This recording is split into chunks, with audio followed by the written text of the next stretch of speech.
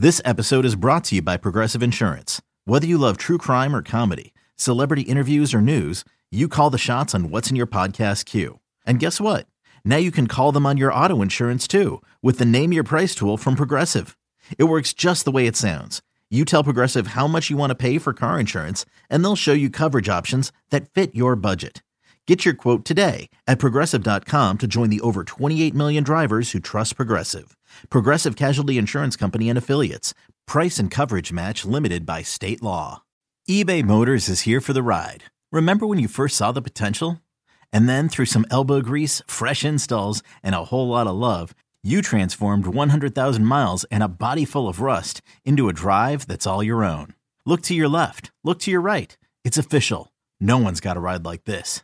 There's nothing else that sounds like, feels like, or looks like the set of wheels in your garage. With over 122 million parts, you can make sure your number one ride or die stays running smoothly. So there's no limit to how far you can take it.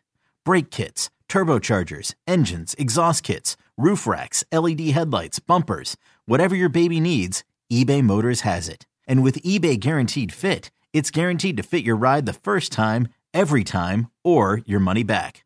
Plus, at these prices, well, you're burning rubber, not cash. Keep your ride or die alive at ebaymotors.com. Eligible items only. Exclusions apply. All right, welcome back, everybody. If you know anything about this show, you know that we bring on guests because they tend to be smarter than we are. And then we get real information that later in the show we pretend we came up with ourselves. Yeah. It's gotten me this far. On the line with me is a guy I'm positive knows more than I do. He is a legend in the Hall of Fame, the great Ray Didinger. Hi, Ray. Ray, are you there? I am. Oh, here he is. How you doing, Ray? I'm doing great, Angelo. How are you? All right, Ray, we got a lot of ground to cover here. I want to start with this because I know you study tape. You could see things that we don't. Uh-huh. As best you can tell, in how much pain was Jalen Hurts last Sunday against the Giants? It was definitely uncomfortable. When I went back and looked at it, because I was looking for all the things you're talking about, I actually thought he threw the ball okay. Yeah. There were a couple throws, like there was a slant that he threw behind the receiver. There was a ball that he sort of underthrew down the field. But by and large, when you consider the kind of shoulder injury he's dealing with, I thought he threw the ball, frankly, a little better than I thought he was going to. But what you really saw was, and this comes more from the coaches than the player, was just their reluctance to have him run the ball. I mean, that they really took the whole zone read part of their offense and just put it off to the side and tried to play a more conventional offense, which made it much harder for them to move the ball even against the Giants' JVs. So, yeah, all the talk about him being rusty, it's not a matter of rust. He's playing with a significant injury. And I don't know how much better it's going to be in 2 weeks. And, for them to go the distance here, for them to get to Arizona and play in the Super Bowl, they're going to have to the only way they're going to get there is if they play the offense that they played all year. And he's going to have to be healthier then than he is right now to get that accomplished. Ray, you've put me in a very awkward position because I always believe you when you tell me that he was experiencing significant pain. Because now I have no idea why, if that were true, they would create a script that included 9 consecutive passes to begin the game.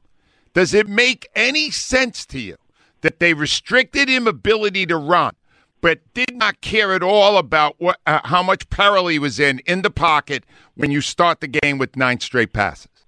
No, it didn't make any sense to me, and I think a lot of people said the same thing. I think they wanted to come out and give him a chance to throw the ball a little bit early just to kind of get a feel for it, and to establish to the Giants anyway that they were going to be willing to let him throw the ball.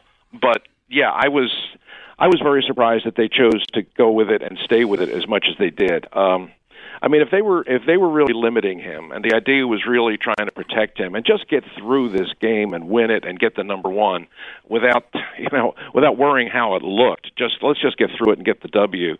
Then there were easier ways to go about it. They could have just run the ball. They could have just run the ball with 3 running, just turn around and hand it off. And Boston Scott against the Giants. That's you knew where that game's going. So I just thought that the play calling and the overall execution of the offense, to me, really had me scratching my head. They're going to have to, it's for them to win the games that they're going to have to win from this point forward.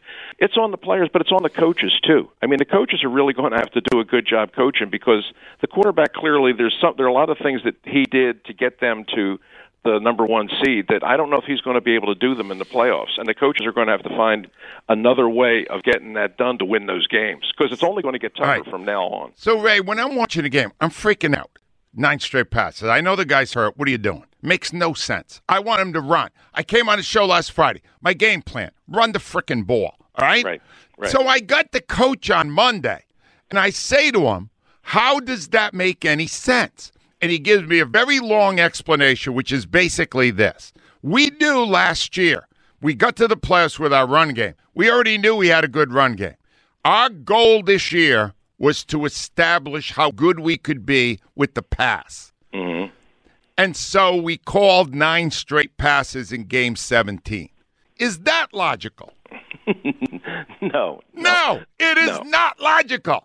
I don't understand that. Ray, is it possible they're getting their marching orders from above? No, I don't. No, I don't think so. Who? From Jeff? From Howie? Yeah, from Jeff. From Jeff. No, I don't think so. I don't think at this point, with with the way the success they've had this season, I don't think at this point Jeff's going to put on the headset and start calling the plays. No, he trusts his coaching staff, but it doesn't mean that they're infallible. And I thought that, I think what Nick was giving you on Monday morning was just a lot of coach speak, which sometimes makes sense and sometimes it doesn't. In this particular case, it doesn't. I just thought that their approach going into the game on Sunday was surprising, and and they got away with it. But I mean, if your quarterback was going to be as limited as I think that it was clear that Hurts was, there were easier ways to go about it than the way that you did. All right, let me get to a question. This is why I love having you on, Ray, because you look at tape, you study it, you really know what's going on there. What the hell has happened to Darius Slay? And do you think he belongs on the All-Pro team? In fairness, no. And what has happened? What happened? I don't know. I don't know, because for the first half of the season, he played really good. I mean, if you had a mid-season All-Pro team, he would have been on it. Since mid-season on, he has not been. And I mean, he hasn't. I mean, he's had some stretches here where he's actually not just played. He's actually played poorly. Yeah. I don't know what it is. I don't know if he's playing with some kind of an injury that nobody's talking about. But when you look at the whole team, top to bottom, if you ask me areas of concern that I have, obviously I'm going to start with the health of the quarterback. That's where everybody would start. But I would, on the defensive side, it would be Slay, because he is, the second half of the year, his play has definitely dropped off. Well, that's good to hear. All right. I will say the other part of it is the other cornerback has played very well and continues to. Bradbury has been very good. Yeah, and we've seen it. He's in on a lot of plays. Slay's not doing much of anything. All right, let me get to the best path. You said yesterday on WIP, Ray, it's Super Bowl or bust. If the Eagles don't do it, it's a disappointment. They did not succeed at what they're right now looking at, which is the number 1 seed. So. Sure. Who's the best opponent? You look at all these teams. Give me a ranking here on who we should want the Eagles to face in the divisional round. No, start with Seattle. Okay, you got no chance. I mean, chance. There's going to be a couple games this weekend that I think are going to be just total blowouts, and I think Seattle's going to be one, and I think Buffalo's going to blow out Miami. But if you were to pick who would you love to see come in here, even though the Eagles seem to have a tough history with the Seahawks, I don't think that this would be the case. I mean, I would take Seattle number 1, but I think take them out. Take them out of it. Okay. The Giants are 6, the Cowboys are 5, the Buccaneers are 4. Give me what you think about those 3 opponents. I would not want to play the Cowboys. If you gave me the choice of the 3. The Cowboys are the team I would least want to play, but I don't think that's going to happen. I actually think the Giants are going to beat Minnesota, and I think it's going to be the Giants next week. Now I may be wrong about that, and the Giants are underdogs, but I just have all year. I just really haven't believed in the Vikings. And maybe they're going to make me look silly and play great this postseason. And you look at their record and you say, well, how could they not be good? But I just don't believe. I just don't believe in them, and I still don't. So right now, I think the Giants are going to beat the Vikings this week, and I think it's going to be the Giants coming in here. And the Eagles have already beaten them twice, but if I had my druthers, I would rather not have to try and beat a team 3 times in one season. I just think that's challenging. And if I can avoid playing Tom Brady in the playoffs, I'll do that any time. So you're saying what? I got to know who of all these, excluding the Seahawks, what would of the other 3? What would be our best shot here? Giants. I would probably say the Giants. Even though I don't think it's going to be easy, I would probably take the Giants.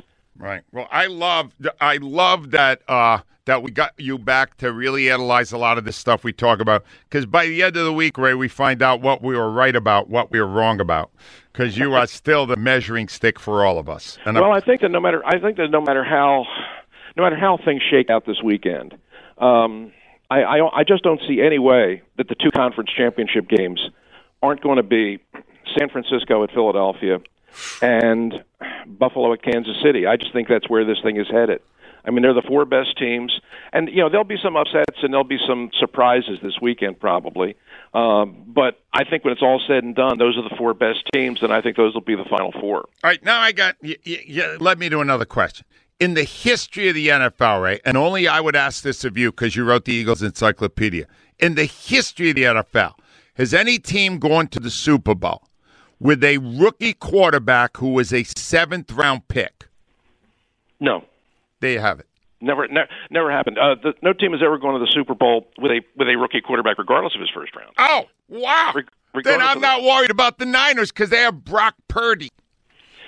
Yeah, but he's not playing like Mr. Irrelevant. All right, I ran out of time. I can't take it. and they've got a lot of really good players, and they have a great coach calling. They've got a great coach talking in his ear. No, if you watch him on tape, and he's not playing like a rookie. He's not playing like a 7th-round draft pick. He's playing really good. But I think the championship game, I think that's who you're going to be looking at.